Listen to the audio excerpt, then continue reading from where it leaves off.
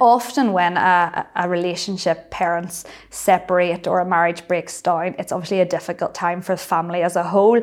And despite parents' best efforts to remain amicable and keep children out of the situation, quite often they do become embroiled in the middle of the situation. And often what we find is parents coming to us seeking advice in relation to matters such as contact. So that parent leaving the house and leaving the matrimonial home will often reach out to see what their rights are and what access they can have to their child, because obviously that's a paramount concern, to make sure that that relationship between parent and child or children is maintained. And often another issue that we face is residence. Parents want to have something in place which secures or gives them clarity as to who the child is to reside with. As I mentioned, I'm a member of the Children's Order panel in Northern Ireland, and we deal with a very wide range of cases with regard to children. But not only do we assist parents, we also assist grandparents. I've assisted step-parents in obtaining orders by way of parental responsibility so that they can make decisions for a child that, yes, biologically isn't theirs, but which is treated as a child of the family.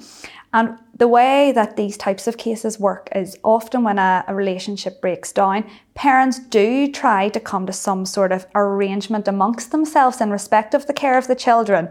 But very often it breaks down quite quickly. Relations become strained between the parents and communication is very difficult, and ultimately sometimes the children do suffer. So I assist parents in bringing matters to the court to obtain contact orders which define the level of contact and the frequency of contact that they would have with their children. One of the big issues around contact is obviously holiday contact. So when a child is maybe not in school, a parent who isn't in the matrimonial home or isn't in the family home would want more access to a child or children. And I can assist with the court process and drafting and lodging the proceedings and representing clients in all court tiers throughout Northern Ireland with regard to these matters.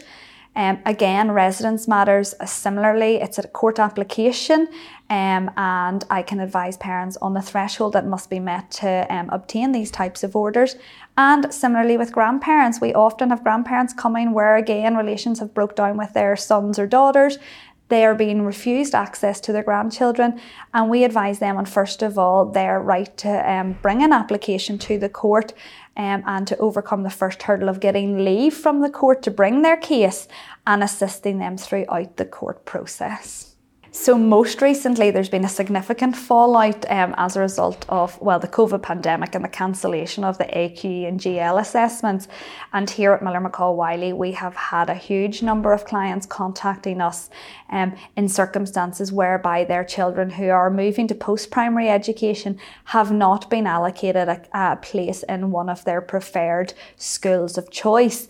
I actually have assisted a number of clients in the appeals process. So at this minute in time, given the abolition of academic criteria, schools have been, in accordance with or in conjunction with the Board of Governors, been setting their own admissions criteria, which are broadly non-academic criteria. So the criteria takes account of things like the children's primary school, the feeder primary school, where the family home is located within distance to the secondary school of choice.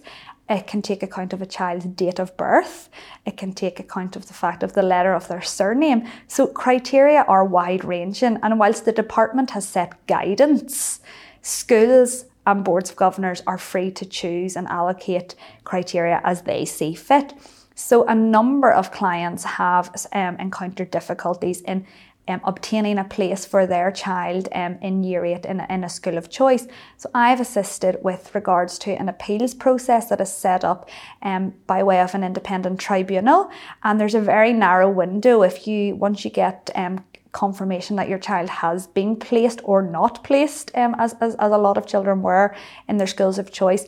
I've assisted a number of clients with regard to drafting and lodging an appeal representation before the tribunal in the hope that they can secure a place for their child. Now, the appeals process is very narrow. It's a very limited criteria as to the grounds on which you can appeal, but there have been circumstances where I have had to challenge the construction of the criteria itself and assist clients with perhaps a judicial review of that decision, and that's obviously a much more complex case, and that would go before the High Court, and it's a very lengthy and detailed process.